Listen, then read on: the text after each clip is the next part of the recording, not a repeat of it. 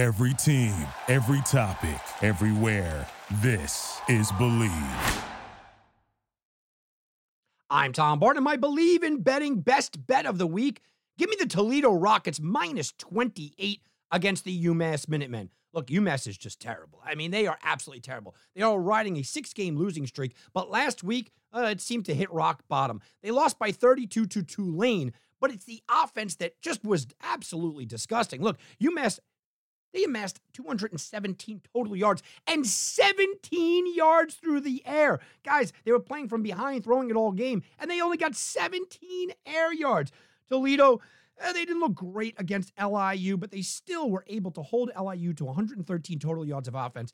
This has blowout written all over it. Toledo should score well into the 40s, and I'm not sure UMass gets over 10 points. This is a 30, maybe a 40-point blowout.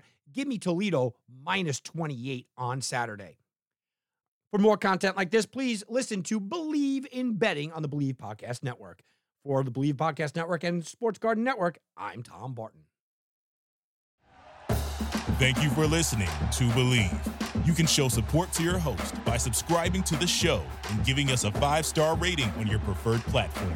Check us out at Believe.com and search for BLEAV on YouTube.